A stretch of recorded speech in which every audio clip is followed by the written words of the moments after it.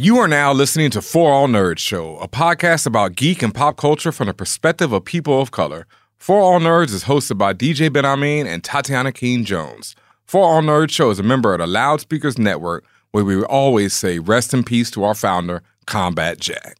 For All Nerds Show is powered by our listeners. Everything we do, from our podcasts, live events, our website, are all independently funded.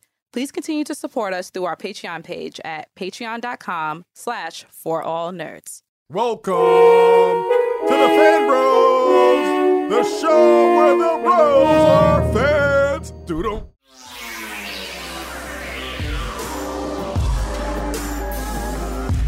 And what's up, y'all? Welcome to another episode of the For All Nerds Show.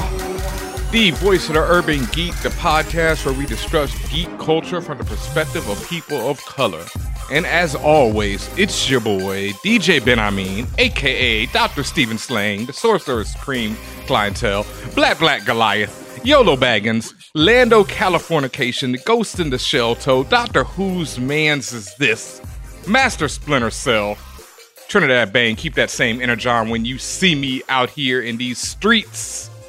Here on the spaceship tonight, and as always, I am joined by Tatiana Keene Jones, the Grand Duchess of Tech, also known as Baptin Ameriba, Princess Preach, J Prince of All Saiyans, Beretta Scott King, Lord of Lightsabers, Chance the Parappa, Rita Orochimaru, and Lambo Calrissian. No matter how many times I hear Beretta Scott King, that one just gets me, boy. That's just... I like your new one, the last one you said. What was the last one? Say that again. Not keep that same energy on. No. That's an old one. You just said it. Master Splinter Cell? No, I'll come back to it later. Yeah, we'll figure it out later. Boy. You know how we go. Always new AKAs, always new hotness here on the For All Nerds Show. Always bring you that heat on all those different platforms. Make sure you're subscribed out there on iTunes, on YouTube, on Spotify. Still not on Tidal. Still have not gotten on the Tidal yet. But, you know, we're working on it. But make sure you hit subscribe, leave a rating, a comment, 5 stars, all that good stuff. Tell us how you feel about the show. We're coming to the end of the year, and we need your love. You know, you can always leave a new comment, especially on iTunes. It means the world to us. If you hit us with that 5-star rating and that comment, it does so much. So thank you for all the support. As always, make sure you hit us up at patreon.com/forallnerds if you would like to help the mission, the movement, the lifestyle, you know, all that good stuff. Please hit us up, patreon.com/forallnerds. Hope everyone's having a great week out there. Hope you checked out last week's episode. It's been on fire and fuego in these internet streets. We had the one and only HU's own Rockefeller extraordinaire, the man, the legend, Young Guru was in the house, and yeah, whoa. Yeah, he did an amazing lecture, because that was a lecture, and he blew my mind. He blew a lot of people's minds, and there were a lot of comments to the effect of that they felt their mind expanding as they were listening. And we were sitting in the room, and I was having an out-of-body experience. So, to say the least, Guru is the guru. He taught us a lot. He taught me personally a lot about what I think I knew or know about Star Wars, and just really further complicated things for me, but in a good way, because I as we do on this show, we want to analyze the things we're consuming and really, like, even for entertainment value, just really analyze, like, even the characters, the writing, anything about entertainment that fulfills you. You don't just want to necessarily take it for face value all the time. Sometimes there's other things going on there, and it's good to just at least be aware, if nothing else. I mean, there's always something going on there. Like we talk about on the show, if you think that something doesn't have politics in it, that alone is a political stance. You know, that alone is a privileged stance, to be able to make entertainment or media that doesn't, you know, address the politics of today or yesterday or the future or whatever you have you. Like, that alone is a stance right there. So everything in one way or another is political. And like you said, it's really good to examine these things a little bit deeper. And me personally, like, I consider myself to be a huge Star Wars fan. And a lot of times when I'm talking to Guru and other people, I realize how much of it I don't know about. Like, I know about the base level very well. But when you get into the deep lore of everything, some of that stuff I'm not that, up on. And so it's always great to hear someone educate, even someone like me who thinks he knows a lot about Star Wars. Yeah. You get to hear a whole different perspective and learn so much more about it. Yeah, like just the idea of being a sci-fi, but also particularly Star Wars scholar is pretty amazing. And I just think it was just a great lesson and just further illustrates what we do on this show and why you guys are listening. I hope you guys are listening.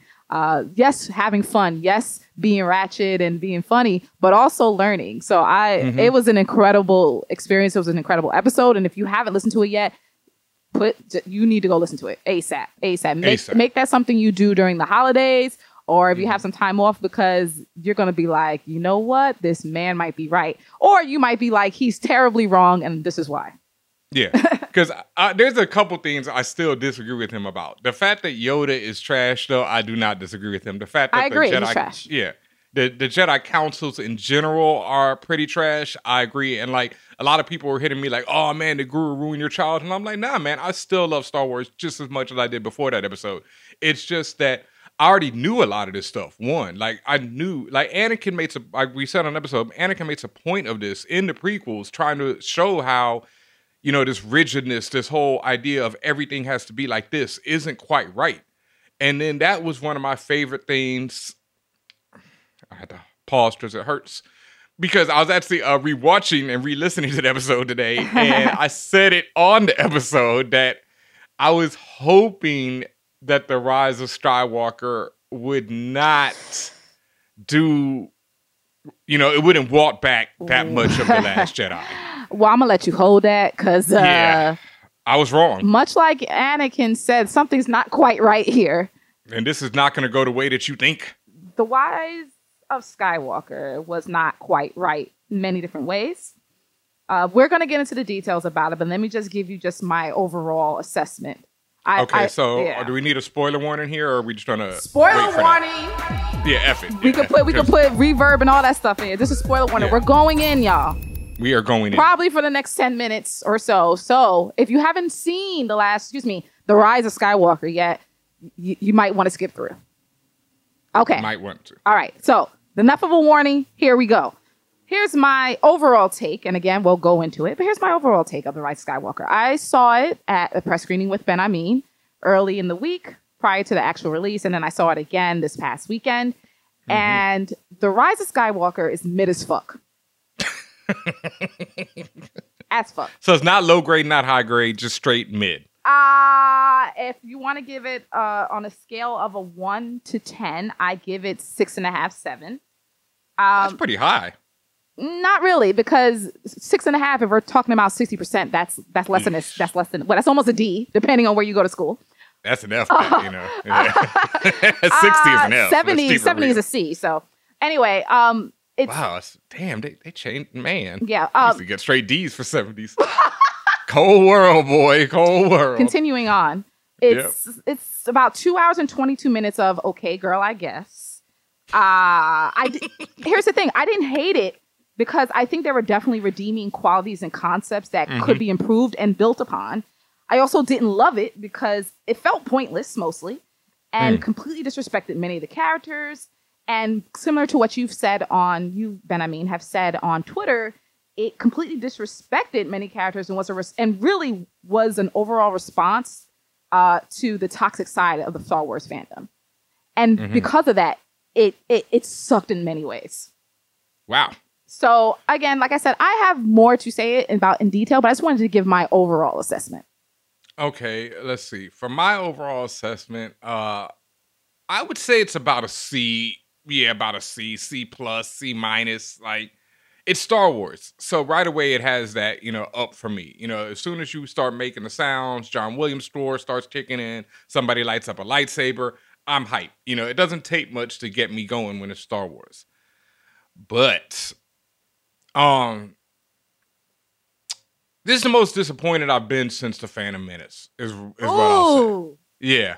Like, I was trying to do a thread the other day about that because y'all don't understand how it was. Like, I don't know how many people are old enough when like the Phantom Menace came out. There had been no Star Wars for years, right? Right. And then suddenly we're getting a new movie. Right. And the trailer, you can go look that joint up on YouTube. It is still so fire. Like, if I go watch it right now, even having seen the movie and knowing how much I disliked so much of it, if I go watch the trailer, the hairs on my neck are still going to stand up. That trailer is incredible. You still get the way hyped. it's edited. Yeah, it's so sick. Oh my God, that trailer is so fire. Mm-hmm. Like, so we like videotaped the trailer and we sat there watching it over and over again.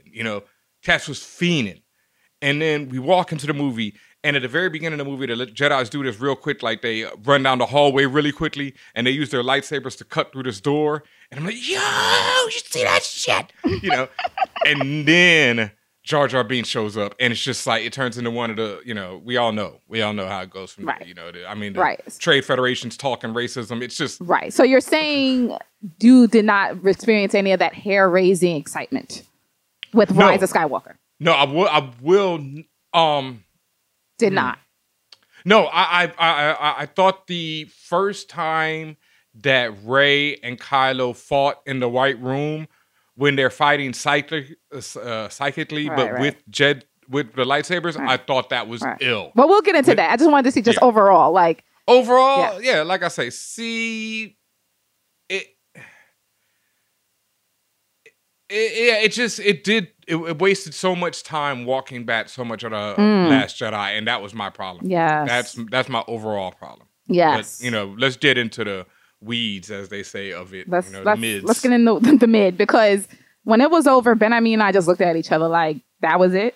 Yeah, that's what we've been waiting for. And you saw it twice, so I really want to hear you, because I want to know more, because I'm gonna see it again. But since you've already seen it twice, I want to hear what you've thought more. Because there was, I know there are parts where I need to see it again, and Yep. So I'm gonna go on the good first, right? Or the things that I said that could potentially be improved or built upon or whatever. Mm-hmm. The fact that there was still, at least from a tiny sense, there was still a move away from what we know about what is already in stone about what we know about the Force, what we know about Jedi powers, what we know about their capabilities. Yep. Agree or disagree, they continue to expand upon new concepts. Yes. And if you played any of the games, if you've read any of the books, like there's even if you've even watched The Mandalorian, there are new concepts that are being introduced in terms of the application of the Force and who can use it and what you can use it for and how you can use it. So there's a continuation of that happening in the Rise of Skywalker. I think that's good. To me, that continues on the path of what The Last Jedi was doing, which was basically throwing myth and lore that out, essentially throwing it out in the trash and telling you, let's build upon something new. Let's work for a new story, a new concepts. Cool with me. I thought the fighting, the as you mentioned, the interactions between Rey and Kylo, I still like that a lot. I liked it from jump when they first established that they had this the Force connection between each other. Yep. I thought that was cool, lovely, amazing, great. Like that they introduced some more people of color into it. Shouts to Jana. Love that you got to see Lando. Finally, it took 1,000 years to get him in the movie. There was no reason why he shouldn't have been here in the beginning, but here we are. And of course, they introduced new droids, new characters. And the costuming, that's one thing I had said to you, Ben. The costuming is pretty immaculate for me when it comes to Star Wars, and particularly in Rise of Skywalker. And I pay attention to vast details like that. Minute details like that, like how things are draped over people, what colors they wear, what that signifies for that character, and why. You had personally pointed out how with Finn, he was wearing what looked like to be or reminiscent of Han Solo's pants, and the fact that he was wearing Poe's old jacket, but it was cut into like a vest or whatever. Yeah, that's like Han Solo wears, and it matters. Like little details and decisions like that do matter in the overall sense of the character. If you decide to go that deep, that's awesome. And like I said, I really like the introduction of new characters. My new fave, forever and ever, is now Babu Frick. You can't tell me nothing. Like, no Babu Frick slander ever on my watch. I love that little alien. It's amazing. Okay. That's it? Generally, yeah. All right. For the good, I'll say the same. I like the fighting. I thought, like I said before, I thought that, especially the first one, the water fight later when they're on that water moon, take it or leave it. I felt like it was kind of done by long. that point. It was kind of long. Yeah, that's the thing, and they really don't have a reason to be fighting. That's the thing. That's my problem. She was fighting out of frustration. This was like there wasn't a reason, but it was just sheer frustration of why are you always following me? Why are we connected? Why can I not get away from you? Yes. And I understand that. But my issue with it was, like, once again, going back to the fact that they walked back a lot of things. Like, at the end of The Last Jedi, Rey slams the door on Kylo. And because of that, at least figuratively, I thought that was the end of it. You know, I thought, okay, no more connection between the two of them. That's it. We're done. They're on opposite sides. Da-da-da-da-da. And then this movie immediately opens with them having the same connection again. And that was kind of weak to me. And then, but the stuff that I did like also comes from Last Jedi. Like the fact that when they were doing all that new stuff with the Force, like, you know, switching lightsabers across universes, when he cut that bag of beans or whatever it was and the beans spilled out of the moon. Yo, I thought that was so ill. That was ill. That was so ill, but that comes from Last Jedi because all that was established in Last Jedi. Like when the rain was happening and then Kylo got wet. He was standing there watching her and then suddenly he's wet. Like all that was already from there. I love that. Yeah. Fire. That's all fire. Adam Driver, amazing. I mean, pretty much all the main actors, you know, they got it. You know, Boyega down the line, they all deliver even when they're not. When they get nothing to do, they're still delivering. I mean, to me, like Boyega and the rest of them, I think, and I'll talk about Adam Driver separately, but I think Boyega and them delivered on the classic kind of quirky Star Wars, like we're in a space adventure type of energy. Like it's like a little corny, but a little not, but a little, I really do believe in love. Like that's all cool and well, but that's also been established throughout years of Star Wars movies. So I didn't have any problem with that. As far as Adam Driver, like I've said this on Twitter and I'll say it again here. Anyone who hates on Adam Driver hates themselves because, and not Adam Driver particularly, but Kylo Ren. How can you, like Kylo Ren is one of the most entertaining, hilarious characters to ever grace the Star Wars screen. How could you not like him? There was a scene where General Hux was saying, like, they were talking about how, they found the not the rebels, but they found who they was looking for. And, you know, should we just destroy the planet? And Kylo puts up his hand as if to say, I will beat your ass. But he doesn't say anything. And I was dying rolling because that energy, that I don't give a fuck energy he was giving, from the way he indiscriminately just uses the Force on his underlings and has them like the way he threw the guy up on the ceiling when they were in their war room and they were just discussing things. Like he don't give a fuck. And and to me, that's what it is. Like if you're gonna be on the dark side and a wannabe Darth Vader, go all out. Even if you become emo Ren because of it, so fucking what? Like to me, he's true to what his character is supposed to embody. Yeah, and that's that's the side of him that I love. Some people I've seen say that he doesn't have much depth to him or whatever. He has so much depth, and he's so fucked up. Yeah, and I think it's the more emo Ren of him that I love because he's not Darth Vader. He's such a failure at being that. Yes. And that's what eventually leads to him being redeemed, is the fact that he's not like, he can't do that. You know, he's not this evil dude. There's only one Darth Vader. He's just some dude playing a Darth Vader cosplay, basically. And I like that he finally has to own up to it. And Adam does such a great job selling that. There's a shot people put on Twitter already, I guess they got the bootleg or whatever, where they show him in two scenes running. One where he's running as Kylo and one he's running as, Ben? Well, I guess Ben Solo. Kylo Ren versus Ben Solo. And it's the same planet, the same spot. And, it's Ben Solo. He's just this earnest dude, it's Kylo Ren. He's trying to be the menacing, cosplaying as Vader, I'm walking, and it's like, oh, come on, Brad, that ain't you. Yeah. But then, like, he does that jump later on as Ben Solo hits his chest, and he's like, ow. Yeah. All that I just love, that type of stuff. It's not even that it's corny to me, it's that they're earnest. It's like Star Wars has this earnestness about it, this hopefulness. And all that stuff I love, that's always there. And I thought the film did a pretty good job with that. Yeah, and I will add that to my list of good about the characterizations and particularly stand out for Kylo Ren. And at the end of the day, the way that they go about it, Star Wars is science fantasy. It has elements of science fiction in it, but I don't consider it full science fiction. I consider it science fantasy. And within the fantasy realm, you get a lot of that type of troping. So I'm fine with that.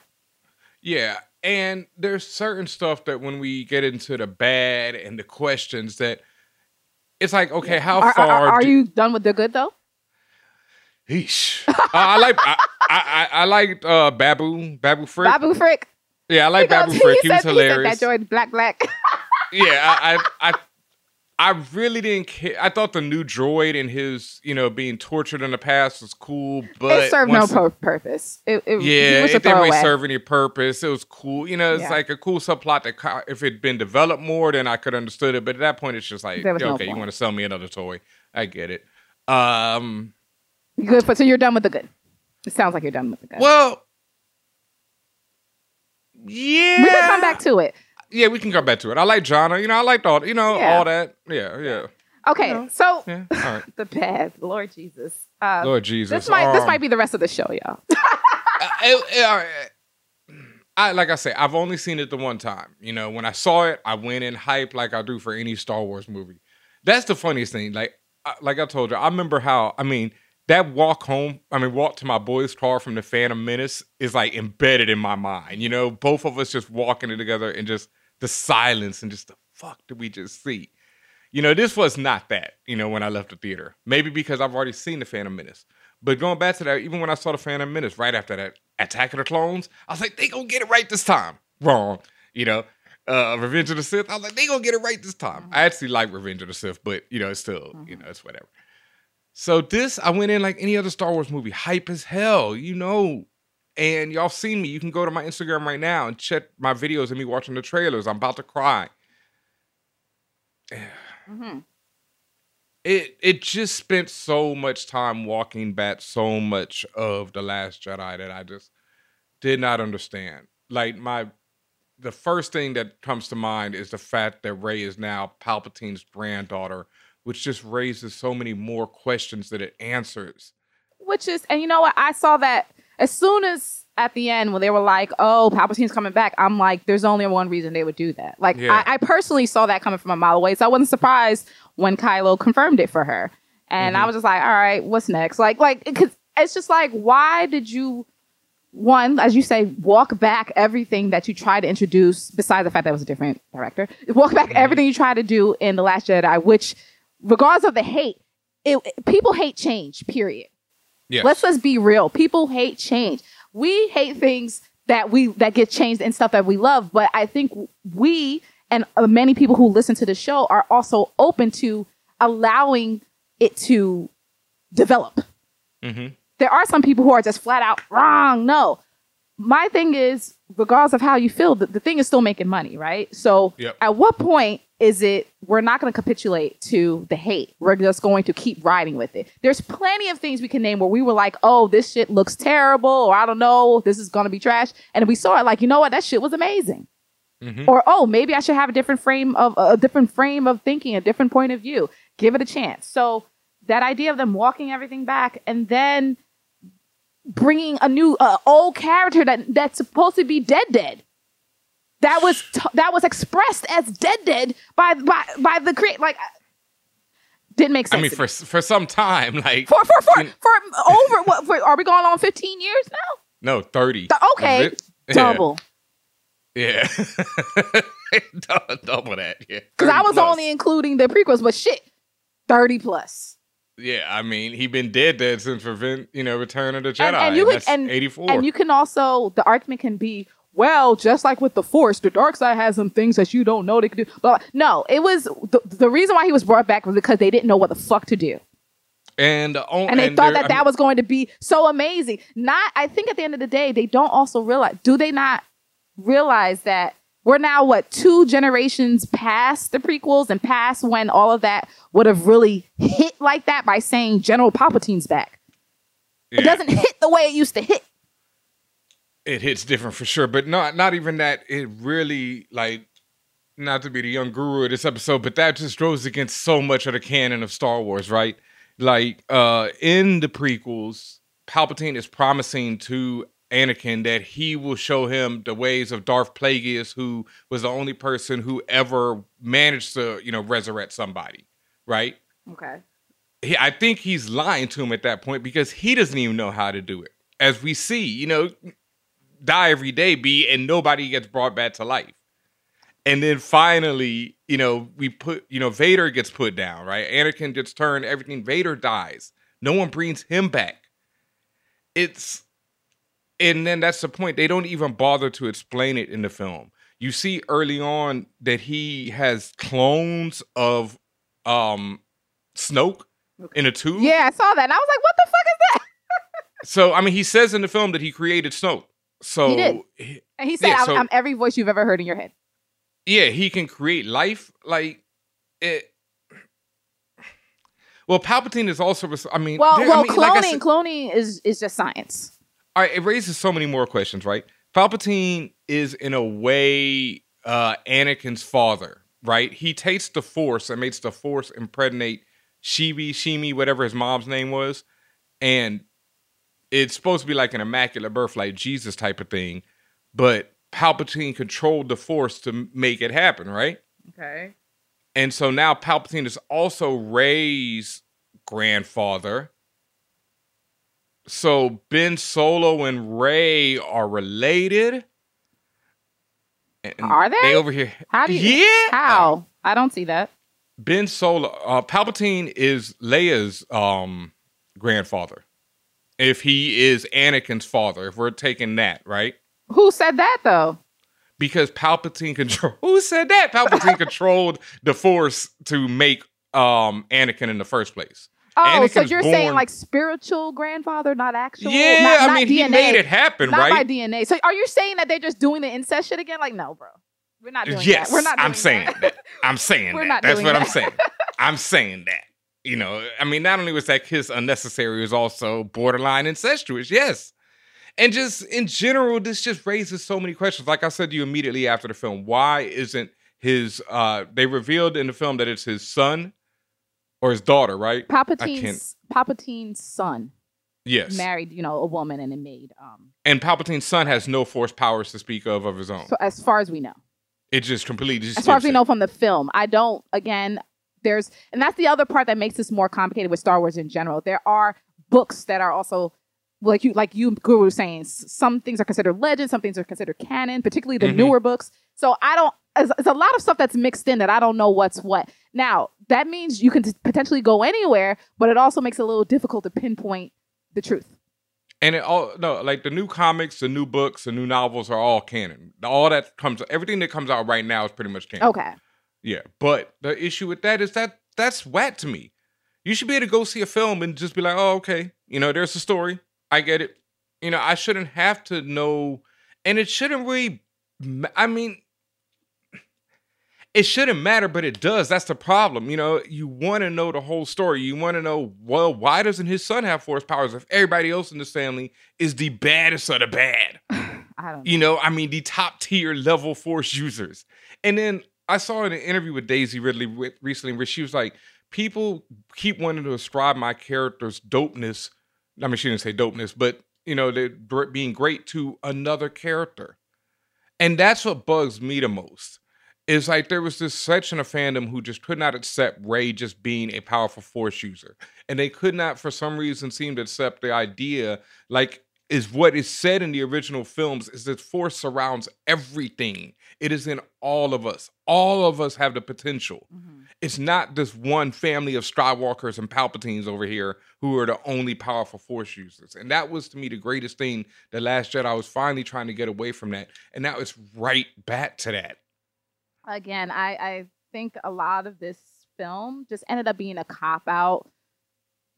And one, again, to capitulate, but also they did not know what else to do but to fall back on it. With the first film, I the first film of this new trilogy, I was annoyed by it because I was just like, it's just a rehash of the original trilogy. Yep. Then the Last Jedi came out. I said, oh, we're getting somewhere new. And then here we are back. And again, just waste of time. I have lots of bads to add, but I'll wait. Yeah, I've got a few that I want to add before we get into anything else. And the first one is the sidelining of Rose Tico. Yeah. Well, you were still going in bad. We never left bad. We're still here. Okay. Yeah, well, that's what I'm saying. But before we go anywhere else, I got to say, the sidelining of Rose Tico is just... Okay. I just hang my head in shame. Like, it is disturbing. So, to see... Go ahead. To see J.J. Abrams over here in an interview talking about how the best thing that Rian Johnson did was cast Kelly Marie Tran, and then to turn around and have her 15 minutes into the movie say, yo, I'm out. Literally just be like, yo, I'm out of this movie for the rest of it. Don't worry about my character. And then nothing happens with her. Someone pointed out that my man, Dominique, what's his name, Mohagan, has more lines. I said that. And more screen time. I said that. I told you that. Than her. So, to echo you, justice for Rose Tico. They play her completely to the left. And like you and I, when we were sitting there, she said, oh, I got to stay down here and help out General Leia. We both were like, bitch, what? Like, I heard I said, bitch, what?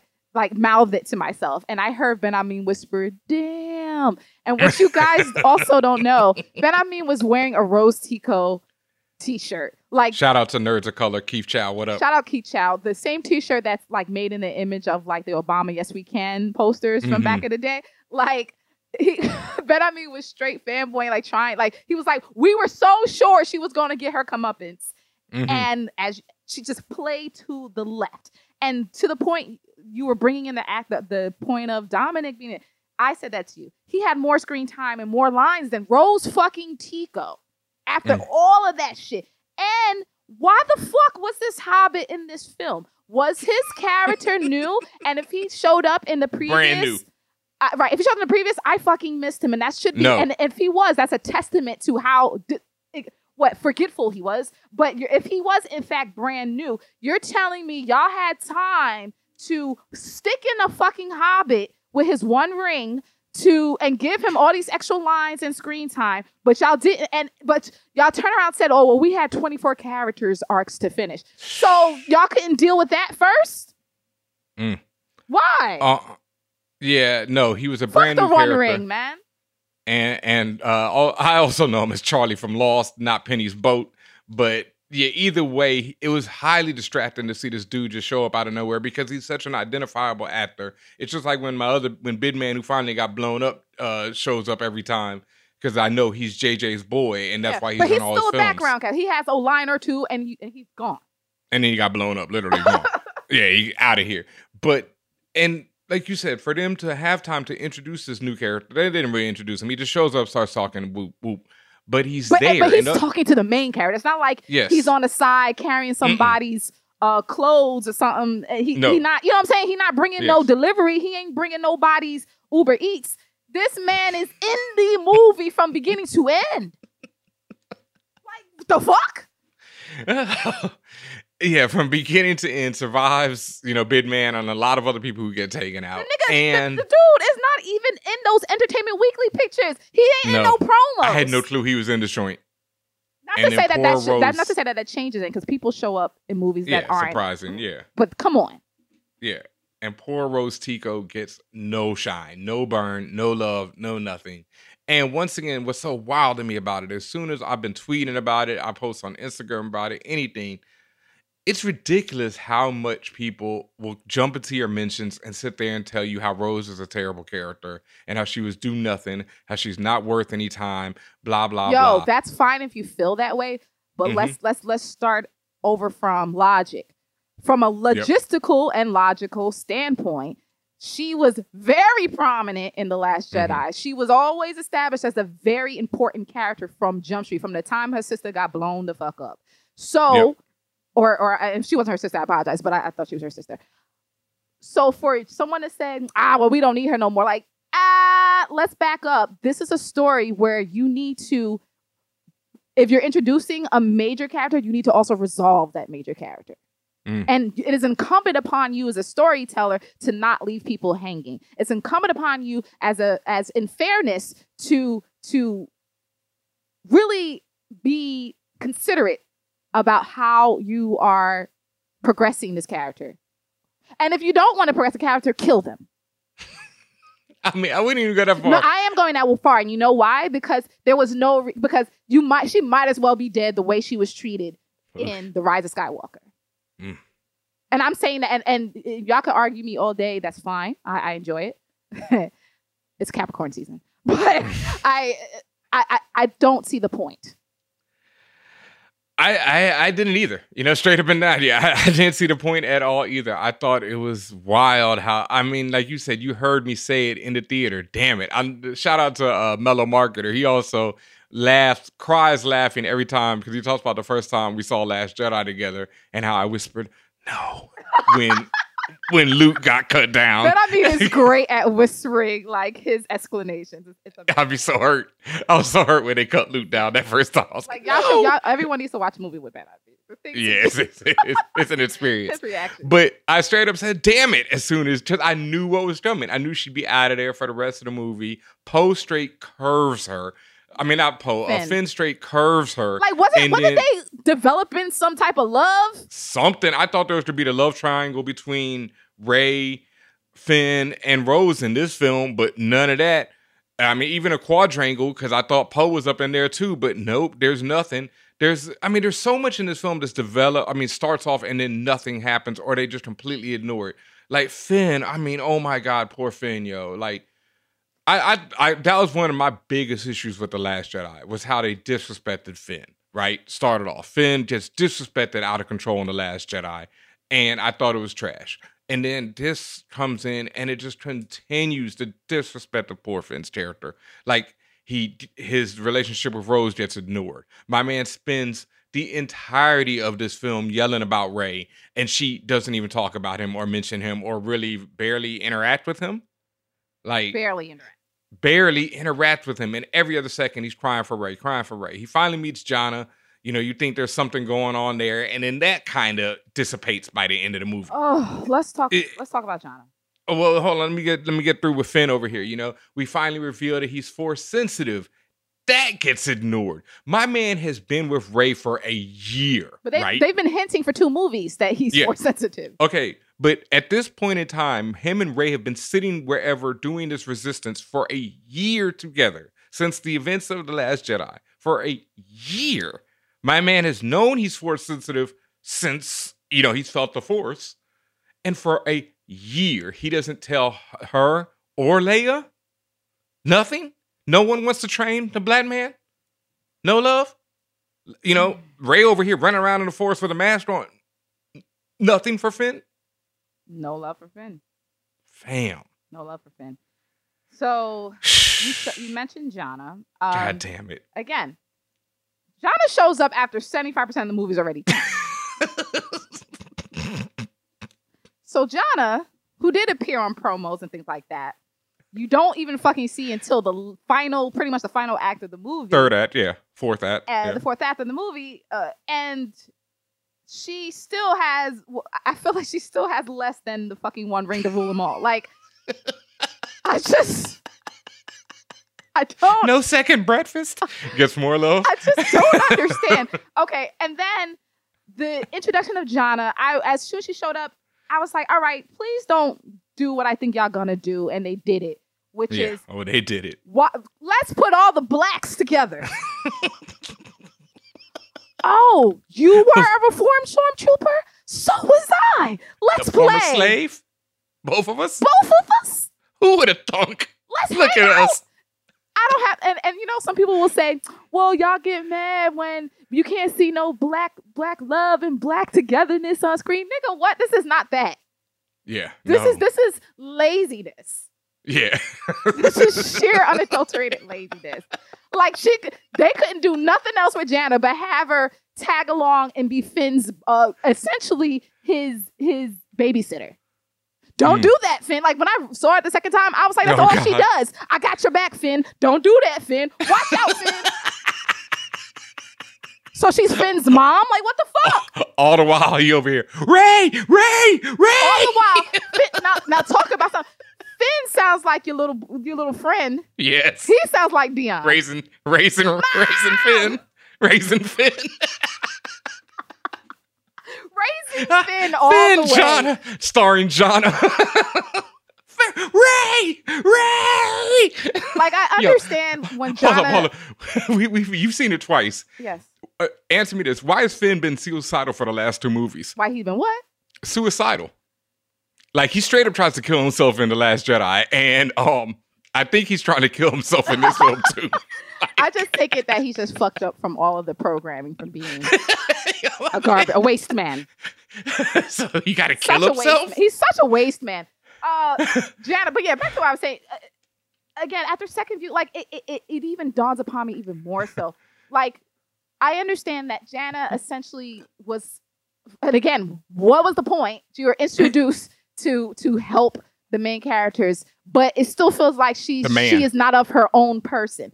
Nah. By the end, they link her up with another black, Lando. Well, Lando asks where this big ass galaxy. Where Lando asks, right, this big ass galaxy, and somehow all the black people know each other, or will know each other. And Lando asks, where you from? And she says she don't know. And Lando's like, oh, I'll probably, let's find out. Which basically is a setup for a potential spinoff, TV, film, movie, whatever. And of course, because, as you mentioned, the new comics and books are canon, it was expressed that at one point Lando did settle down to try to have a family, and that indeed Jana could potentially be Lando's daughter. Not potentially, is Lando's daughter. Hey, let's just throw it out there. I was trying. Kylo Ren hand. I was trying not to. Yes. This big ass Dallas. Yes. And these Negroes gotta be related. Like, what the fuck, folks? Yes. I mean, I guess at the end of the day, it makes sense since everyone, according to what you said, everyone's fucking related and everyone's fucking each other and there's all this incest everywhere. But come on. This big ass galaxy. It used to be like that. It was like Luke was revealed to be, Darth's son, and then Leia was revealed to be his sister. And that was it. And it's cool. And then it turned into where it's like, everyone got to be related, especially you Negroes, The what little bit of Negroes show up. Yeah, y'all both got to be ex-slaves, and then or die. And this gambler got to be your daddy. And your daddy ended up saving both of them. So all that tells me is that black folks need to stick together now and in the future, forever. I mean, that's a good message, though. At least we do have that. We saved each other. We do save each other. We are each other's mamas. And each other's raising Dion. Especially because Finn is suicidal. I think Rose hurts, but personally, the disrespect of Finn over these last 2 films has been like, wow. Okay, moving on. Yeah. Why kill Leia now? Sure, they wanted. My presumption is because they want to give the characters on screen time to heal at the fact that Carrie Fisher, i.e. Princess Leia, has passed on. They wanted to show Chewie going off, crying like Big Mama at the funeral. I get it. And also, I guess, to give Ben/Kylo a catalyst to break out of the dark side. But it was contrived as fuck. And once again, a woman got to save a man. And that's okay, but I'm just like, because this goes back to only part that I really, really hated about the previous movie with the whole Super Leia flying in space shit. Like, come on, let's let it go. Let's just let it go. And you know what? Maybe because Leia with these trilogies is such a central figure in this that they felt like that we cannot let her go. We cannot let her go. We got to use all Carrie's footage. I also feel like they made it a big point to say, even if she's physically not here, it's her thoughts and it's her will that lives on. They said that so many times in so many different ways. So if that's the case, why does she physically need to be, and why do y'all need to put her in half the movie and kill her? I would have preferred they do it off screen and find a way, or just have her not be in this film, and then Princess Leia, General Leia, can pass on after the events of this film. you know, but I understand that might have been more difficult writing than they were ready for because obviously they just were. And then you want to pay tribute to the actress and you want to have her, you know, if all the rest of them, if Han and Luke go out on screen, you know, it's kind of, if you don't have that. But that was another problem that I have with these sequels in general. I never understood why they needed to be about the Skywalker clan and all of that and have them so prominently featured. You know, I thought that Luke was used pretty perfectly, and a lot of people disagreed. A lot of people are like, no, Luke should have shown up and fought the First Order. You know, he should have, like you said, he should have battled the whole army with a lightsaber. But also remember, he Luke, you saying, but he was also trained by whom? Who was giving him all sorts of fucked up information?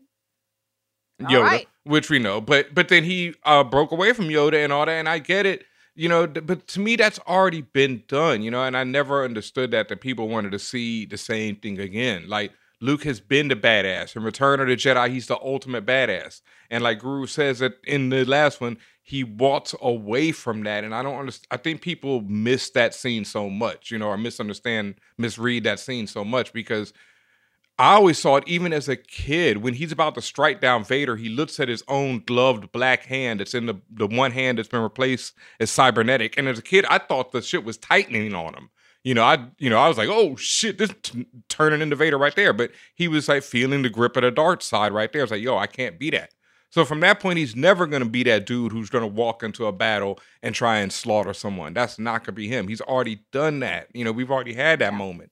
But people just want to see the same things again and again, and that bugs me out in general about Star Wars. And I think that is my biggest problem with The Rise of Skywalker versus, you know, The Last Jedi. At least it was trying to do something. And then my final bad point, I guess, at the very end, when Rey decides she's going to take on the Skywalker name. Oof. I mean, she kisses Kylo, which was just so I don't want to hear no shit about because Kylo touched the stomach, and then maybe she might be pregnant. And then, like, if someone has said that, like, okay, listen. What I would have done, is I understand that Palpatine name had, you know, poor recognition in terms of no one recognized it as a good name. Everyone just hears fear, death, and gloom.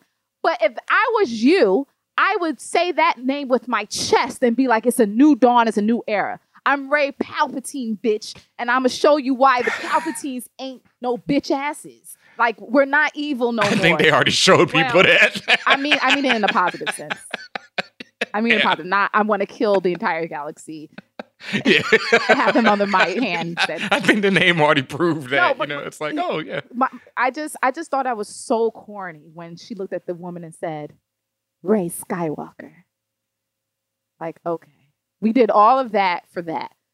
Thank you, JJ. I like somebody pointed out on Twitter, it's just as wild as her being like, what's your last name? Rey Star Wars. You know, it's like...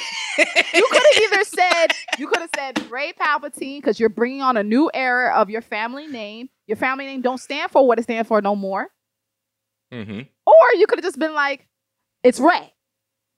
Yeah, just Rey. Just Rey to signify that you're now your own person. You're no longer bound by the past. You're no longer bound by tradition or bound by the mythos and the legends. You are a new legend. Yeah. But we can't have nice things. No, we can't have nice things. We can't have nice things. All right. And I don't think this is going to please anyone. That's the wild thing. Like, it's gotten, it's making all the money. It's gotten, like, critically, it's getting drubbed for the most part. The fans seem... It's 50-50. It's split. It's still kind of early, but it was split as far as I could tell. Yeah, it's pretty split. And I don't think, the fans who were upset about Luke not getting his just due and et cetera, Rey being overpowered, all that nonsense. I didn't think that they're going to be happy the fact Rey is still overpowered in their eyes, and now she's a Skywalker. Rey is always going to be OP. Like, come on, y'all. Like, y'all don't play no games. Like, come on. Like, this is typical. Yeah, and I don't think, I get it. Whoop, whoop, she could do all this great stuff from the gate, but I'm just like, I never had an issue with that. I think I stopped questioning. Baby Yoda's out here doing all kind of stuff with the Force, and nobody questions it. Once I put the understanding that Star Wars is science fantasy, I stopped questioning a lot of things like that don't make sense. I had asked you when the movie was over, how the fuck they go to 10,000 different planets and can always breathe on each one? Always. How did they get there so quickly? You know, this movie takes place over like 16 hours. Listen. Yo, the fucking light speed is that fast, my bro. It's that fast. That fast, okay? Never been that. It's never been that fast before. It's faster than Gendry. It's faster than anything alive. It's faster than Sonic the Hedgehog. It's never been that fast before in any of the films, but now it is. Well, like, all right. It's fast when it needs to be. That's all I got for the bad. I have questions. This is not really the fault of the movie itself, I guess, but maybe more so the media. The media hype about there being an on-screen same-sex kid for the first time in Star Wars. It was mid as fuck. It was that was low grade. It was low. Oh shit! Yes, it was low grade. It's forgettable. Low grade. It can easily be. That shit don't get you high at all. It can easily be edited out for other markets who are not welcoming to the LGBTQ plus community. It doesn't give you anything. It's just. Literally, Finn and all of them is looking around, looking at. Some people are crying because they peoples died in the final battle. Some people are so happy because they peoples came back. And two of what I assume are engineers, they kiss. 2 women. Oh well. One is a pilot. Okay, one's a pilot. Awesome. One, y'all use 2 women because you know socially 2 women is more palatable than 2 men. Mm-hmm. 2, that still ignores what even Oscar Isaac has been saying about how come Poe and Finn don't have that relationship stuff explored. Yep. And 3, back to what you said, Ben. It was low. It was a millisecond. Yeah. So this is more so for the media that's hyping this. That's nothing. That's not representation. Mm-mm. So I would love for our listeners that are part of the LGBTQ plus community to tell us what you thought about that and if it did anything for you. Yeah, because it did absolutely nothing for me as well. It was a cop-out. I've got a million questions, like I say, about the whole Palpatine's return, his son, how the hell he has 1,000 or so super Star Destroyers that all have planet-killing weapons. I don't ask no more questions. When it took them years to build 2 Death Stars in the first place. It took them, like 20 years to build a Death Star? Yeah, something like that. It was a minute. And they, this man just got gats for days, just stat, gats upon gats upon gats. And not only Star Killers or Star Destroyers, but with each and say there were 10,000 of them, each one had a planet-killing cannon on it. Yeah. And yet you get served by some dudes that Chewbacca and Lando managed to round up. My man, force lightning the whole thing, and you still lost. It was just L's upon. I'm going to run through the rest of this. What was the point of the Knights of Ren? They again, hyped up and then got washed real easy. And they got washed easier than Snoke Stars did in the last one. Yes, and then they didn't even do nothing most of the movie. They was just standing around talking about, I'm badass, and then one stormtrooper was talking about goals. Goals for what? This is more so for a question for you, Ben. Why did General Hux said he didn't care that whether they won, that he wanted Kylo to fail? That's cool, but why did you want Kylo to fail? Is it just because he didn't like the nigga? I didn't understand. Yeah, because he served him in the last film. So just because he was jealous? Yeah, man, my man was petty as hell. I love that. That was hilarious to me. I love that. All right. he was so petty. That's okay. My man was trying to risk it all. He risked it all. And they came up with that lame ass excuse they overpowered me with his little cane. They overpowered me. I would have shot that nigga too. Come on. Fam, I'm like, why didn't you bounce? What do you think this is? You should have left. You should, even if Finn and them when it took you with you. Get in the ship and get the fuck out. Yeah. You're lame. My man had killed billions. You gotta remember that. That dude had killed billions. And that's another question. How does Rey kiss this dude? I just watched Return of the Jedi again the other day, and Luke, Vader gets redeemed, and they have this sappy moment where Vader is actually sitting there smiling and shit at this thing. Because it's about redemption, Ben. And he's no longer Kylo. Kylo Ren is dead. So says Han Solo's ghost. Ben Solo is alive, but not for long. Another thing, how does your memory talk to you? I'm not asking no questions. anything that deals with that stuff, I'm like, it's the Force. Han Solo has a memory. The Force is this. I mean, Ben Solo is remembering this shit. I think when we really think about it in the grand scheme of things, at the end of the day, the Force is used too much as a Deus Ex Machina. Like, it's used too much to be like, it's just the Force, y'all. Yeah. Why do we have famine all over the world? It's just the Force. that stuff doesn't matter to me. Like, oh God, there's just many. That's all my questions and that's all my stuff. Like, I'm done talking about. Again, I found it was the movie was mid. Mm-hmm. It's if you know nothing about Star Wars and don't care about the stuff that whether or not it makes sense, you just want to go see a movie. It's a movie, and it has wars in it. And it's not nearly as racist as the Phantom Menace was. So it's still on the rankings of racism for a Star Wars movie. It's still, I'd probably say about. Well, okay, the first one has no people of color, so there's that. So I'd still say it's about number 3. 4 what maybe. What a low bar to jump over.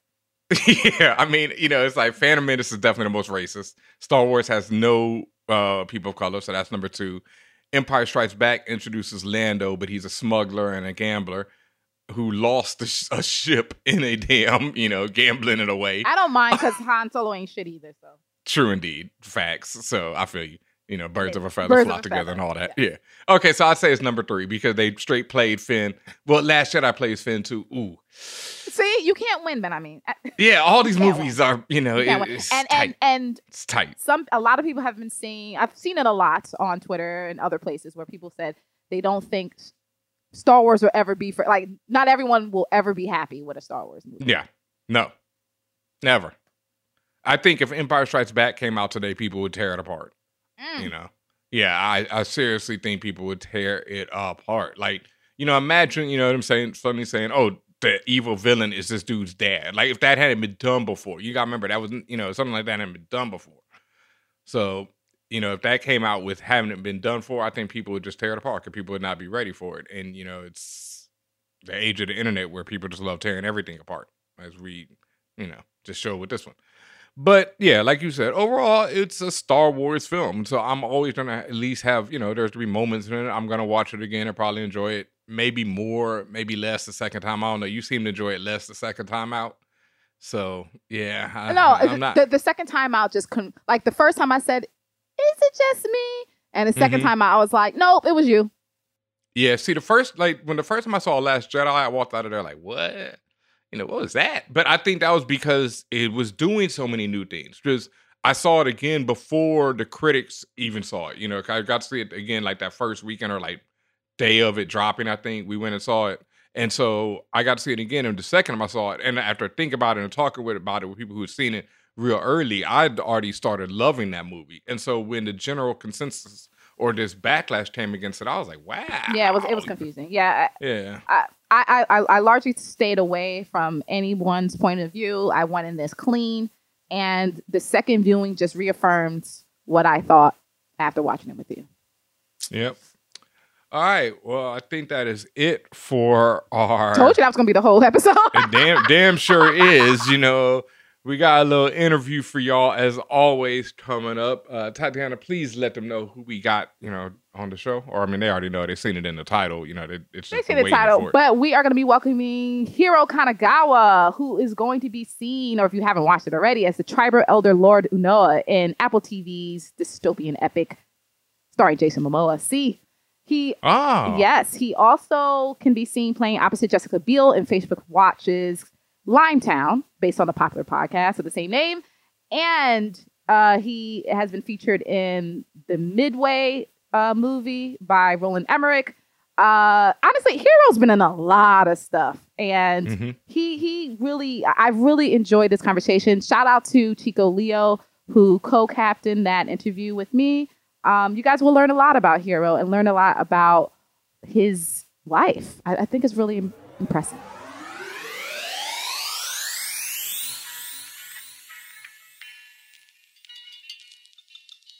Hey guys, it's Allison Williams. I'm an actor, and when I am not scaring people on screen, I am hanging out with For All Nerds and listening to their show. Hey guys, this is Rod and Karen of the Blackout Tales podcast. And when we aren't doing one of our mini podcasts, yes, we are listening to For All Nerds. Hey, what's going on, everybody? This is Asante, 1/3 of the Friend Zone, and when I am not smoking pot or playing Shinobi Striker, I am listening to For All Nerds. Tune in. What's up, everybody? This is Chuck Creekmer, aka Jigsaw from allhiphop.com, and when I'm not placing my heavy hand on the world of hip-hop culture, I'm watching For All Nerds. Hey, this is Logan Browning, and when I'm not trying to take over Netflix, I'm listening to For All Nerds. Yo, what up? This is Yahya Abdul-Mateen II. I play Black Manta in the Aquaman movies. And when I'm not getting around the city, I'm chilling, listening to For All Nerds. What's up, y'all? This is N. Stephen Harris, fire artist, co-creator of Aztec, fire artist on Ajala, The Fringe, Michael Cray, Watson and Holmes. Don't forget Watson Holmes, award winner of Watson and Holmes, Glyph Award. Eisner nominated. When I'm not drawing, I am listening to For All Nerds. Check it, y'all. Hey, I'm Malcolm Lee, director of Night School, and when I'm not directing, writing, and producing, and editing and spending time with my kids, I'm listening to For All Nerds. Hey, this is Pamela Ribbon, and when I'm not writing things like My Boyfriend is a Bear or Ralph Breaks the Internet, I am listening to For All Nerds. Yo, what's up? This is Chico Leo, and when I'm not leading an Athenian revolt in Assassin's Creed Odyssey, I'm listening to For All Nerds.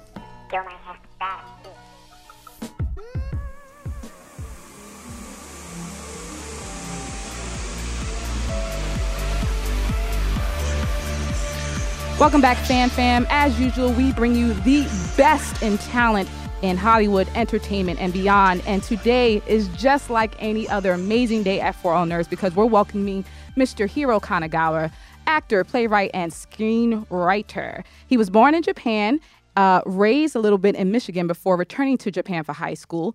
He then, after going through a series of prestigious schools, he learned about sculpture and trained in the musical arts and performance arts and theater. Then he moved to Vancouver and went into film and television. Of course, we're going to talk more about him, but first, ladies and gentlemen, welcome Mr. Hiro Kanagawa. Woo! Hello, how are you? All Excellent. nerds out there. Welcome to the spaceship. Yeah, my pleasure. Thanks for having me. Awesome. And thank you so much for joining us. We were really excited to speak to you. I mean, you have such an extensive history within sci-fi, like from the 90s onward. So I know a lot of people are excited about all your past works and all your present work. So we want to get all into that. But Great. But first, I have to ask, like, because you've had such a long history, like, if you weren't an actor, what else would you be doing? Or is it like you would always be an actor no matter what at this point? Yeah, that's an interesting question. I mean, I didn't start out with acting as my driving focus in life. I think my first aspiration in life was to be, when I was about 5 years old, was to be a Grand Prix racer. Oh. And then I certainly wanted to play baseball when I lived in Michigan, wanted to play for the Tigers. I've always been athletic, so, I've always had pro sport dreams. But writing certainly would be something I would continue to be doing. And as you mentioned, I played music. I was in rock bands in college, and I've done visual art as well. So I think I'd have a lot of things that I'd get myself involved in if I didn't have acting. Absolutely. And that's pretty unique. That, I mean, you would do Grand Prix racing. Like, that's not something you hear every day. I wouldn't even know how to get into it. Yeah, well, that's when I was 5 years old. I know a lot more about it now, so I wouldn't be doing that. So I have a question. So we've actually talked about this a while back on For All Nerds, but many of the sci-fi shows that we all watched in the 90s and the aughts and even the last few years all came out of Vancouver. And that's right. You've been on a lot of them. I mean, going all the way back to Lamantis and the X-Files and Sliders and Dark Angel. A lot of people didn't realize that these were all filmed in Canada, and they introduced America to tons of great Canadian actors. Did you move to Vancouver to pursue the acting, or were you there? And then maybe could you even talk about how it happened that it became such a center for so much great sci-fi TV? I mean, I literally was talking to a friend about Continuum about 2 or 3 days ago. I'm not joking. Uh-huh. So I arrived in Vancouver on 1990, just when things were really getting going, and I didn't come here knowing that the film and TV industry was starting, and I did intend to try and get to be a part of that. And I think at the time the sci-fi thing hadn't quite started yet. I know there was a show called The Commish that was one of the major shows that had shot here, and then what happened was I think it was really the X-Files really put Vancouver on the map for sci-fi, and then of course Chris Carter shot all of his shows here, and so after the X-Files took off, there were a lot of sci-fi shows that came here. I think precisely because with some of the early shows that started out, there was the infrastructure started to be developed, right? The special effects artists really good, and then they just started building all of the infrastructure that you need to do sci-fi shows, the green screens and the sci-fi houses, the special effects houses, and so on and so forth. I think it just kind of snowballed from there. Right, totally. It's like sort of New Zealand for the fantasy stuff since the Lord of the Rings movies. Well, I got to tell you, there's also something about the light in Vancouver, because I actually think the X-Files never looked the same after it moved to L.A. So there's something really... Well, I mean, it's not sunny here. It is. Yeah. It's a temperate rainforest. It is very often overcast or actually raining. So yeah.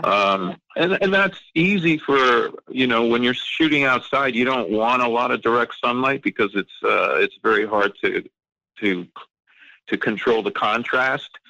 So it's good to have a nice kind of even wash of overcast. Yeah. But it does give Vancouver shot projects a certain moodiness, which fits very well with a lot of the sci-fi stuff.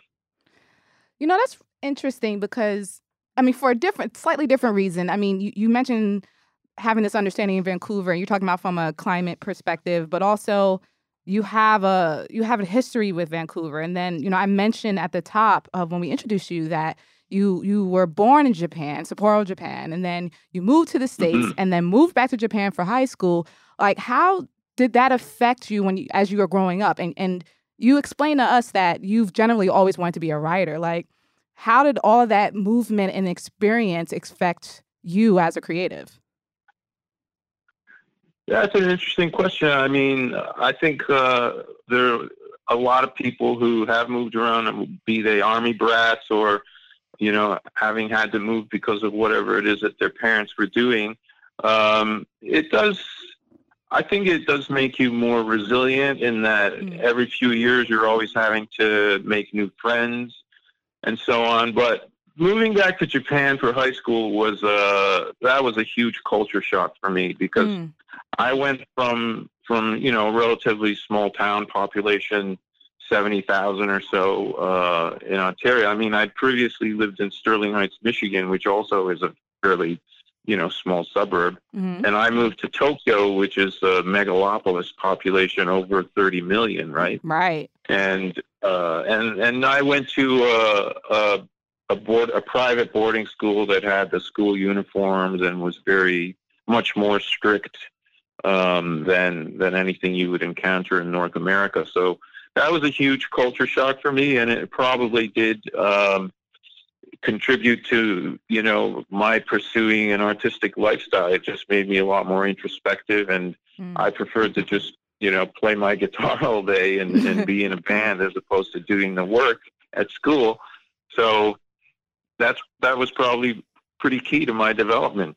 Absolutely. And did your family, did they encourage you to dive further into the arts, or were they like, no, you have to do something more practical? No, absolutely not. I think this is true of a lot of Asian families, especially then. My parents definitely wanted me to study and get a job in a normal field, whatever that might be. But saving grace for me was that, as I said, I was in a boarding school. My parents were like 800 miles north, so they had very little. So you're like, I'm going to do what I want to do. Effect on what I was doing on a daily basis. Yeah, you're like, oh, you're over there, I'm here. I'm going to do what's right for me. You know what? And actually, now that I think of it, the money that I had every month, and I was supposed to buy the cafeteria ticket with it for my meals. Yeah. I actually spent all that money to buy a guitar. Oh, that's awesome. I got it. I got in a shit ton of trouble for that, but it all worked out in the end. And we're talking an acoustic guitar? Yeah, or an Ovation. You know what an Ovation is? It's an acoustic guitar, but you can plug it in. It costs about $800. Wow. That's a lot of cafeteria meals. So you're hoarding your cafeteria money to buy this music, and you're pursuing your artistic passions that may not have necessarily been encouraged, but this is something that you felt that it was necessary for your life.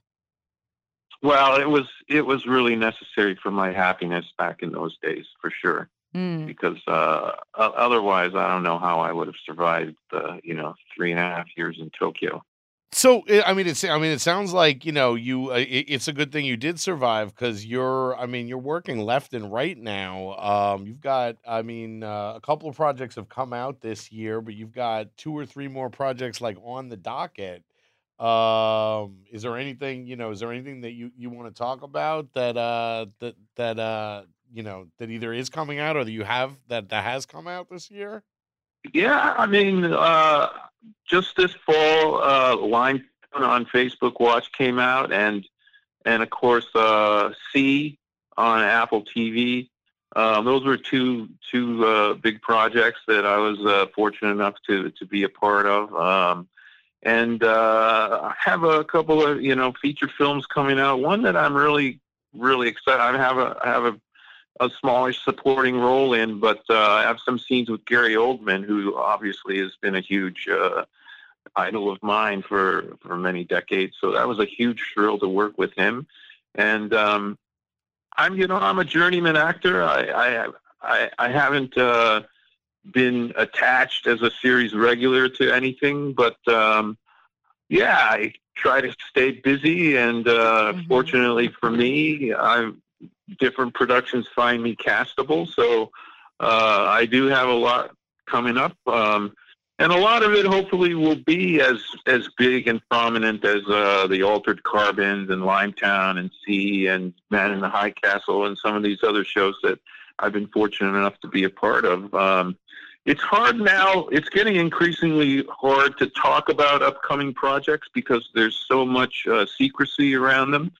There's non-disclosure agreements you have to sign. And I'll tell you, it's gotten to the point where when I audition, the audition sides, they used to email them to you and you'd print them out and learn your lines. Now, a lot of the audition sides, they're on the cloud. You can access them, but you're not allowed to print them. You're not allowed to screen capture them. If you try, you'll lose access to the side. So, the secrecy, and I understand it because with social media and stuff, there's so much leaking of information, and so the productions have to be really careful about that. But yeah, it's gotten to the point where I'm not really allowed to talk about things until a certain point. But all I can say is that yes, I am involved in some more big things coming up, and definitely. Hopefully in a little while I'll be able to talk to you guys about it. Well, no problem with that. So I want to go back just a little bit because you were very poignant, a very poignant note that you mentioned when you said that you were at boarding school, so you were away from your family for high school. So how did you make the jump from leaving Japan to Vancouver? Just by chance, it turned out that it was an international school that I was going to in Tokyo. It wasn't an American school; it was a Japanese school. But there was a certain percentage of the school population that was international in terms of they were Japanese kids who had lived abroad. I see. So the English department at the school, there were some Americans there, and by chance, two of them happened to be from Vermont. And they saw that I had a facility for writing, and they knew I was interested in studying English. So one thing that immediately came to mind for them was a very Tony college up in Vermont called Middlebury College, which has a very good English school, the Breadloaf School of Writing, which, Robert Frost, the famous poet Robert Frost, his cabin is on the Breadloaf. That's how I wound up going to Vermont from Tokyo, because some of the faculty at the school happened to be from Vermont, and they recommended it. Oh, wow. Oh, wow. So I would imagine you've run into a lot of notables in your travels, like people who are also in your field, in your profession, or even within stage or screen that you've had to cross paths with. Yes, absolutely.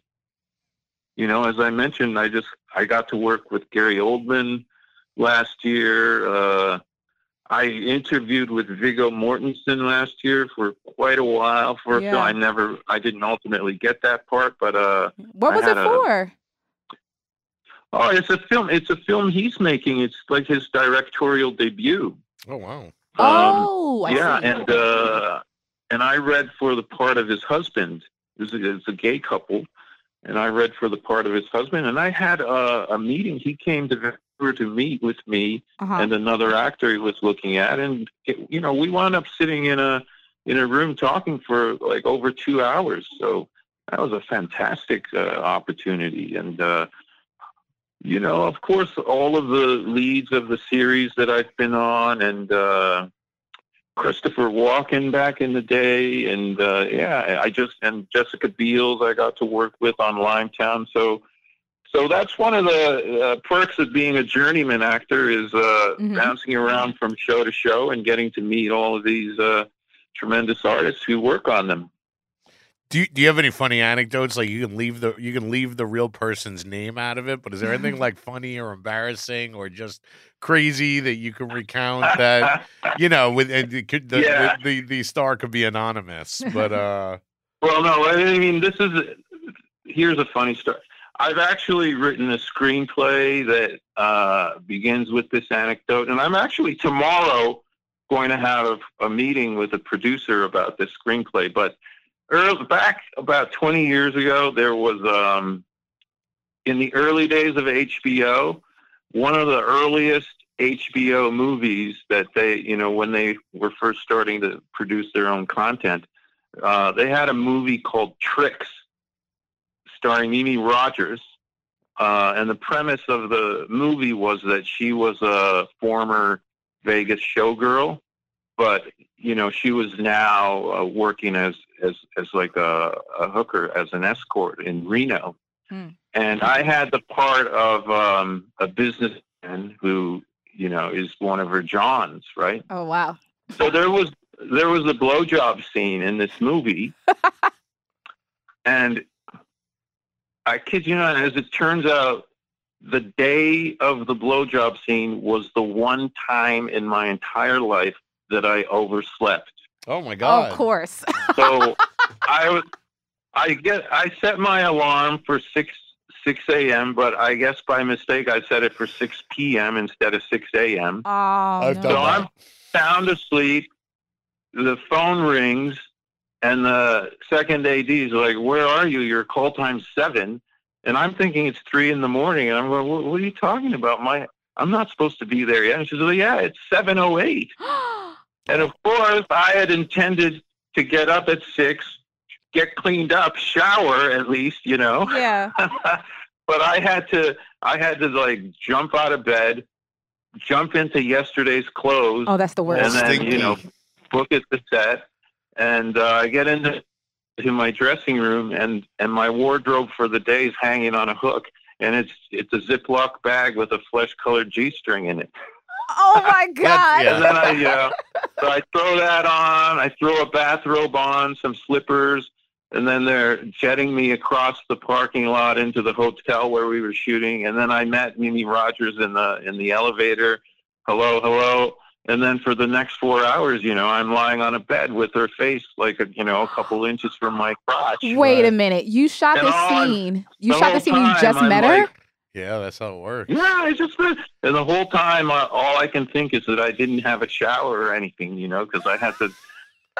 Were you like apologizing to her? Like, I'm sorry, I didn't shower and I overslept. Luckily, I'm not an inherently stinky person, and I didn't do anything freaky the night before. Luckily, so that's amazing. Yeah, that's probably my most embarrassing story. That's a great story. And so you're gonna go pitch something tomorrow that anecdote opens up your. I mean, that's pretty good, I gotta say. Yeah. That's you could have a 50-year career and not run into a situation like that. Jesus, wow. Okay, well, okay. So this makes me think, because I didn't realize. I mean, I knew that sometimes you're meeting people on set the day of, and sometimes you're shooting these really maybe intimate scenes and things like that.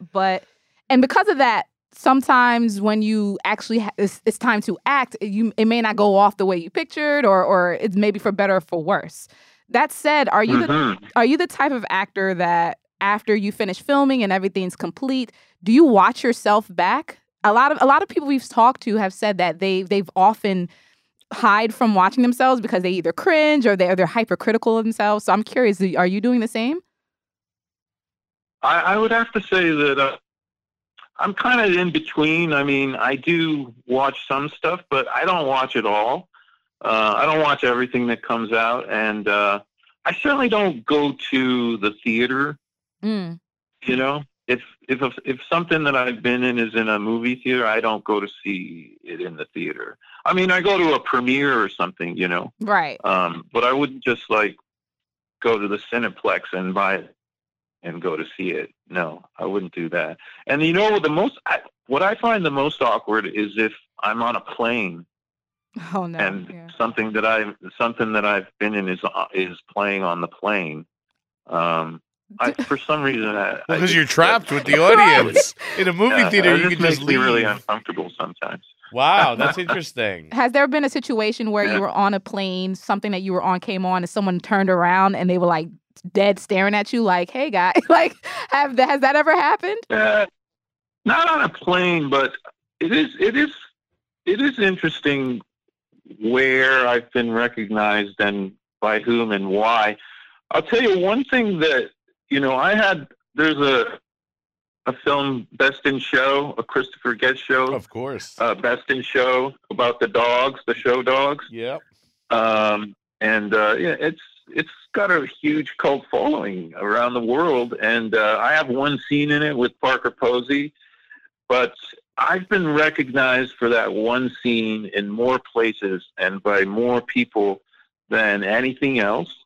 And it's astonishing because now, I mean, that was over 20 years ago, and my hair's completely gray now, but people still stop me in the street and recognize me for that scene. And I'll tell you, the craziest thing was in Havana, Cuba. The customs agent guarded in Havana, Cuba, recognized me from Best in Show. And Mexico as well, just walking on the beach, some Mexican fella recognized me from Best in Show. So there's a lot of dog lovers out there who love that show, and they seem to find me when I'm out and about. Does that bother you, or do you welcome the recognition? No, I welcome it. I mean, I'm sure that if my level of fame was on a level where it's much more, I would start to. And sometimes, it does get to be a point where I feel like, well, if this was a bit more, I would not enjoy this. But right at the level that I'm at, it's no, I don't mind it at all. It's not at all an inconvenience or anything that affects my life negatively at all. And if you're getting recognized for one scene from one movie, internationally, it must be nice. I mean, you're sort of, you've affected like humanity beyond any kind of borders or whatever, because you're right. I mean, dog lovers everywhere do certainly love that movie and quote it constantly. And so that's cool. You know what I mean? It's cool that you cool. get recognized in Cuba and in Mexico and and on planes or, and that you're not, as long as you don't have to run down the street like the Beatles in A Hard Day's Night or something like that. Exactly, you don't have to travel with 40 bodyguards, but it seems like it's a nice level. I mean, you're definitely working, I know a lot of actors are always afraid, that they're never going to work again, even if they have, a great role right now. You never know what's going to happen next. Yeah. So how do you ever have that? Just riffing off of Chico a little bit. Do you ever have that fear, like, oh my God, I don't know where the next paycheck is coming, or are you more go with the flow? No, I mean, I have 2 kids, and they're getting very expensive. So I constantly. I think I constantly have that fear. Especially when there's not something lined up. Yeah. And over the last several years, I've been fortunate in that there's always something lined up. But just this summer, after I wrapped Limetown in about April or May, I didn't have anything lined up for a few months, and it was pretty dry over the summer. I definitely started to, worry a little bit. But after almost 30 years in the biz, I guess I've gotten to the point where I trust that something is going to always come up. Right. I just kind of have that trust. And if all else fails, I can, right now I'm fortunate that there's some writing money coming in. And, hey, I guess I could always go teach. Absolutely. Yeah, sure. Absolutely. If worst came to worst. Do your kids watch your shows, at least like the age appropriate ones? Yeah, they do. And, what do they think? Right now the one thing they keep saying is, Dad, stop dying. Right. Dad, when are you going to be in a show and not die? Right. Yeah, you should. It's true, actually. You should get one of those montages that they make sometimes of actors on the internet where they show all the scenes of them dying. Quick cut. Yeah. Super cuts. Yeah. Danny Trejo has one of those. Yeah. Al Leong has one of those. That's amazing. Yeah. Oh yeah, they actually have cut together all their death scenes. Yeah. Oh yeah, I should do that. Yeah. You definitely should. It would be cool. Yeah. It would be cool just to, and also it would help people see how much you've been in and how much you've been involved in so many different projects. Yeah, I mean, for anyone, how many spectacular deaths I've done. I mean, a death scene's the coolest thing, right? The coolest thing to play. But yeah, for all nerds listeners, I mean, you should really check out Hiro's body of work. I mean, you guys have seen dozens of these shows. It's really amazing how many shows that we've seen over the years with you in them. Yeah, and Hiro, something you said about you would potentially be a teacher. I mean, you're actually teaching people a lot right now, not just about you, but about your experiences in the business and how it really works. So, how did you, for again, like you said, sometimes there's ups and sometimes there's downs. You've been at this for 30 years. Like, what do you do to keep positive, and what do you do to keep going? Especially in a world where everything seems so negative and everything seems so constantly against oneself. What do you do to keep yourself going? Well, as I said, I have other outlets. Writing certainly is an outlet for me, and family is really important to me. Yeah. When there's not a lot of acting going on, I find that it's so healing, and so it puts me in such a positive space to just spend time with the kids. I mean, my son is a excellent football player, and I've had the absolute pleasure and privilege to be an assistant coach on his football teams. And awesome. We won a provincial championship a few years ago, and then just this summer we won a provincial flag championship as well. So if I'm not on set, there's nothing I'd rather be doing than being on the field with my son or my daughter and watching them play sports. That's great. Awesome. Yeah, That's congratulations. Awesome. And if you don't mind, if you could give some advice to our listeners, because lots of times the people who are listening to the show, they want to become writers or actors or get into Hollywood in some way. And some of them, and we've talked about it ourselves personally, sometimes it's a little difficult for us when you're a person of color. You have different hurdles to jump. So what advice would you provide? Well, certainly there's nothing you can do except do it. There's just no substitute other than just doing what you can, everything you can. And if you know you're in a situation where you're not being cast, there's always write your own stuff, make your own short films with your friends, you know, just to get your feet wet, just to get that experience. I'll tell you, when I was younger, if you had looked around at me and the people around me, I'm not the first person that would have come to mind as someone who would have made it as an actor. You know, just thinking back, I can think of incredibly talented actors that I've known over the years, and a lot of them aren't necessarily working actors.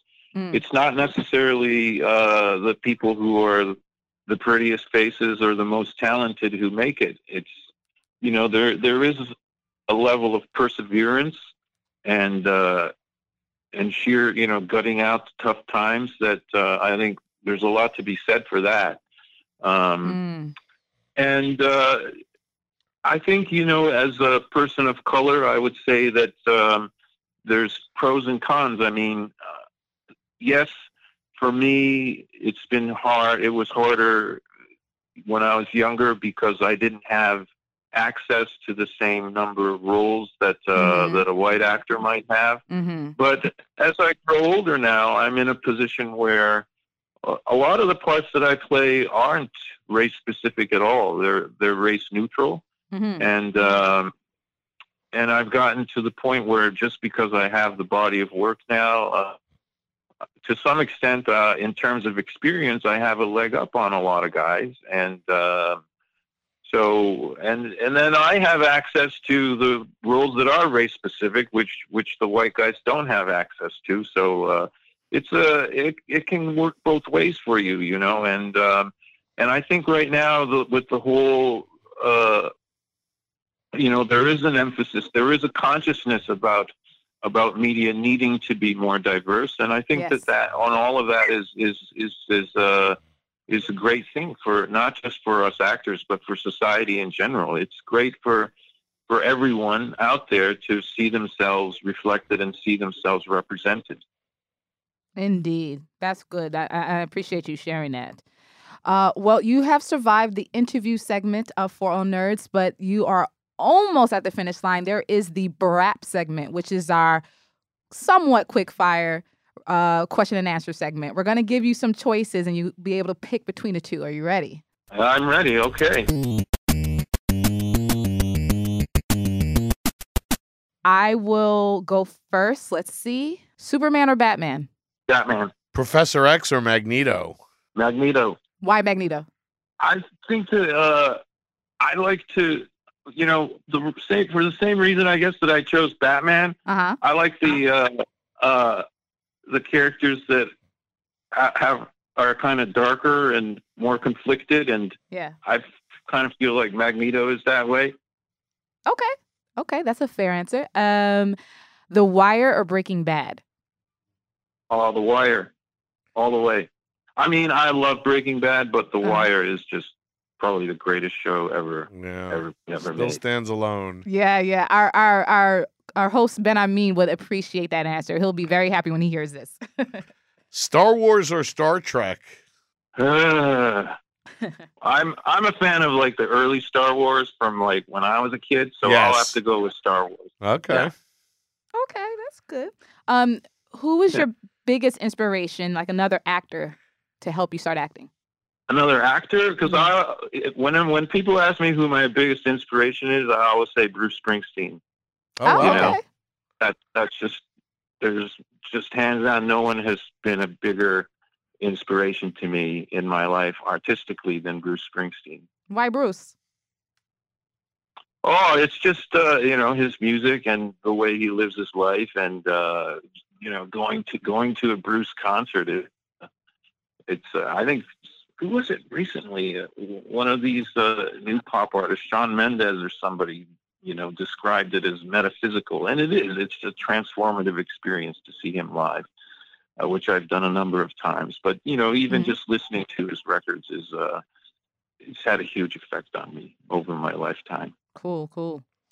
So you do you have a favorite superhero movie or franchise? But of the ones recently that I enjoyed, Wonder Woman. I really enjoyed Black Panther. Those are the two that immediately come to mind. Yeah. From when I was a kid, we had the original Batman series on TV, the campy one. Oh yeah. The one with like Eartha Kitt as Woman. Yeah. That's good. Yeah. I mean, I certainly enjoyed that when I was a kid, for sure. Tatiana's making a face. It's just that was before my time, but I've seen the videos. So. Yeah, no, I have that on Blu-ray. I bought that, and I used to watch that as a kid too. Those were great. Yeah, they were.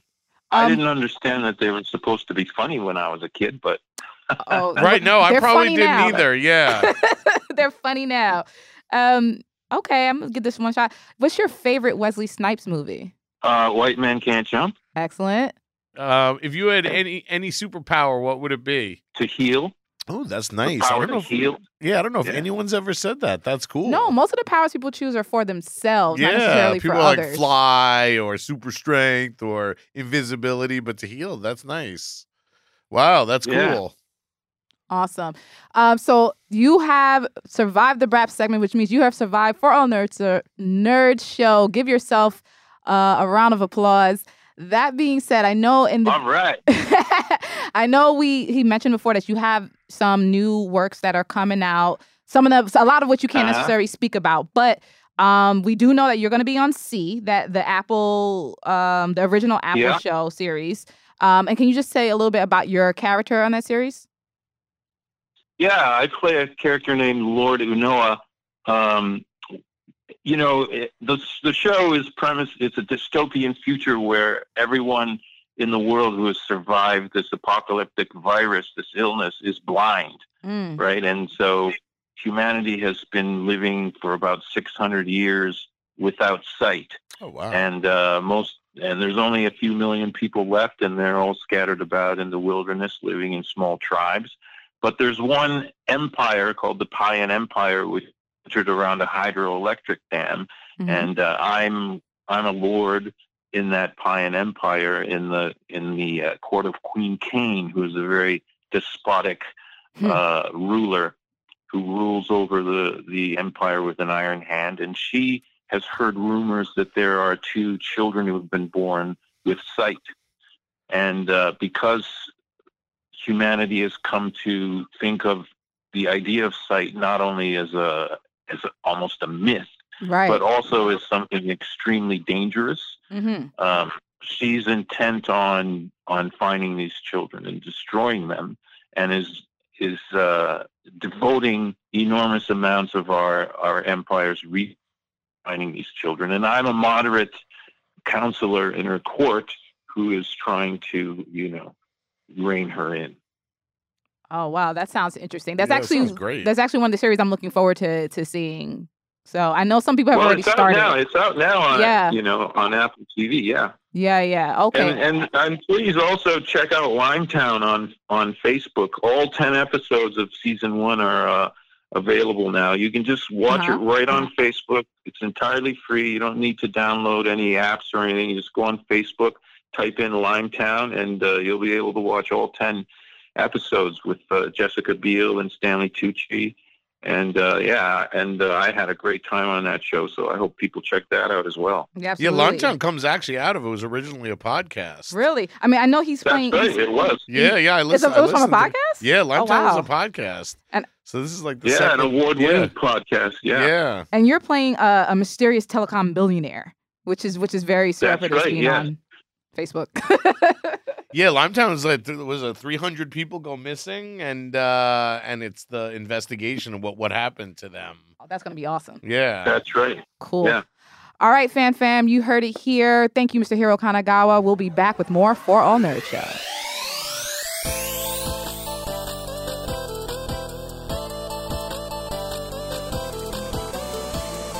And what's up, y'all? And welcome back to this episode. And thank you to, I do not want to butcher my man's last name. I know it's Hiro, but you're going to have to do the last name. Hiro Kanagawa. Kanagawa. There we go. Got it. Hiro Kanagawa for joining us on this episode. Thank you, Tatiana and Chico Leo, for holding down that interview.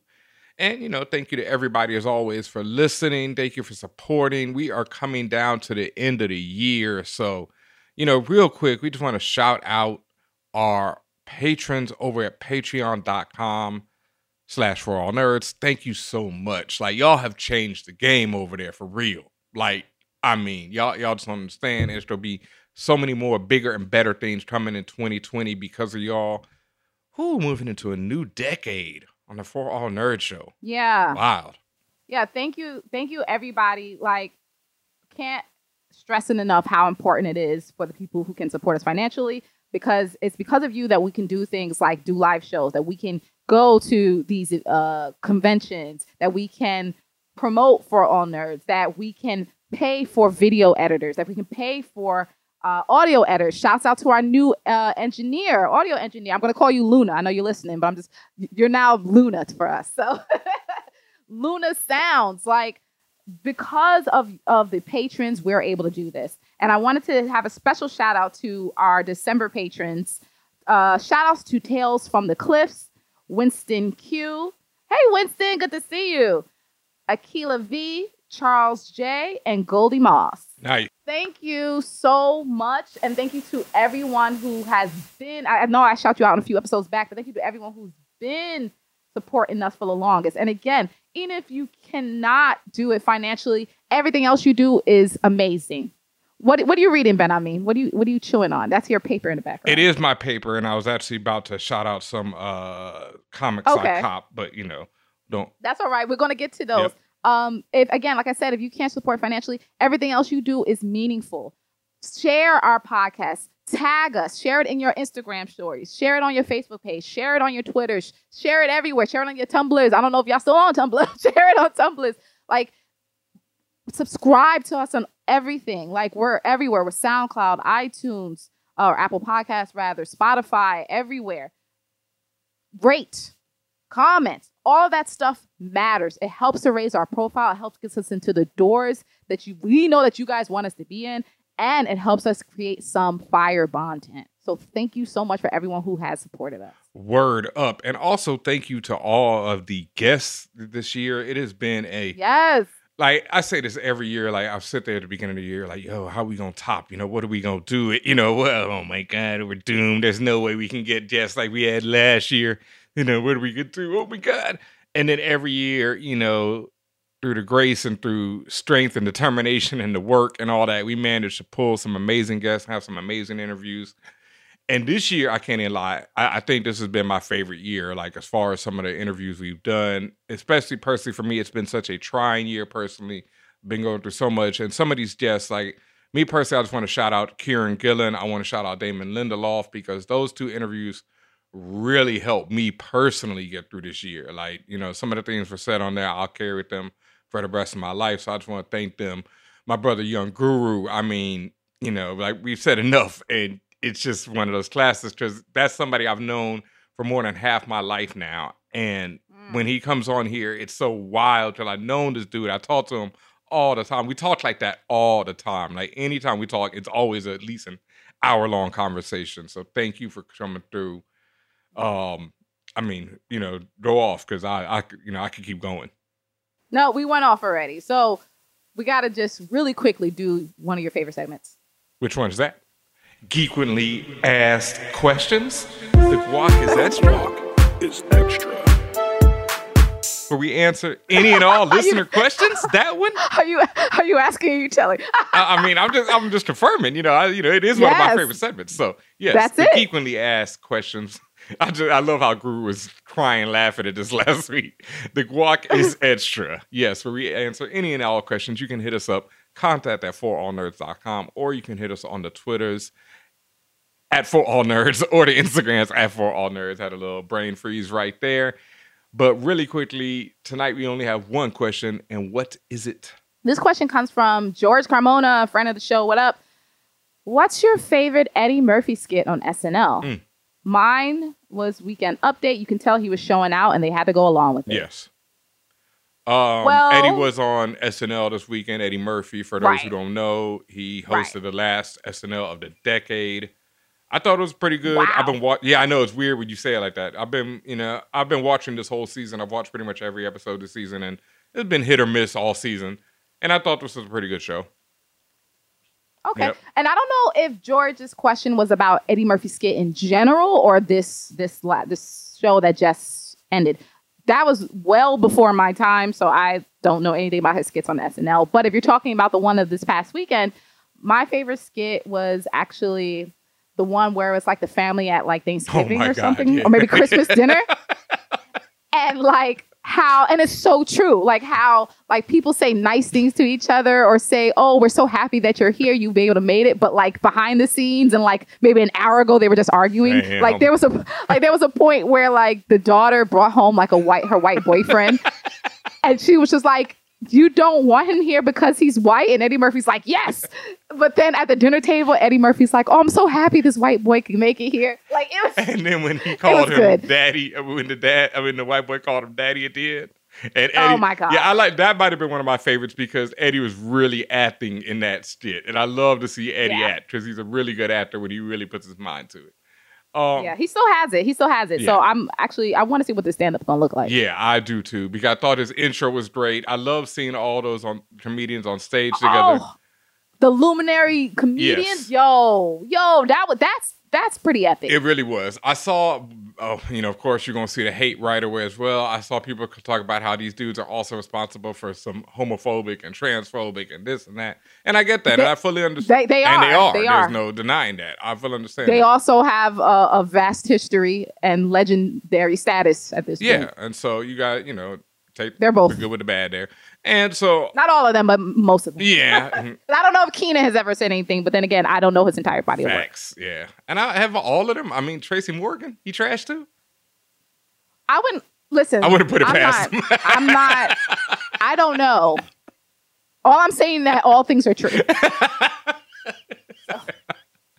But yeah, that was. I thought it was a historical moment. Amazing. And it was fire to me. And also hilarious when that one white dude tried to jump in. I just want to piggyback on that, Chris. Right, like, no, not this time. Yeah, that was great. So that might have been my favorite moment. But yeah, great question. I thought it was a good show overall. If you have any questions, we actually have a ton of them this week. Thank you for sending them in. But, we spent so much time talking about Rise of Skywalker. We're going to get back to them in the new year. But if you have any other questions, you can hit us, contact at forallnerds.com, or hit us on the Twitter or Instagram, any of the social medias at forallnerds, Facebook as well. We still out there as well. So thank you for everyone for sending in those questions this year. That has been amazing. Thank you so much, for the support on every level, man. I just, man, so much love. We're going to talk about this at the beginning of the year as well. But yeah, thank y'all, man. For real. Anything else before we get out of here tonight? Just stuff that you guys should be looking out for. I didn't discuss it. I saw it weeks ago, but Jumanji: The Next Level was good. It ends up with a great homage to the original Robin Williams films. The Witcher on Netflix is good so far. How far are you into it? People say it's mad slow.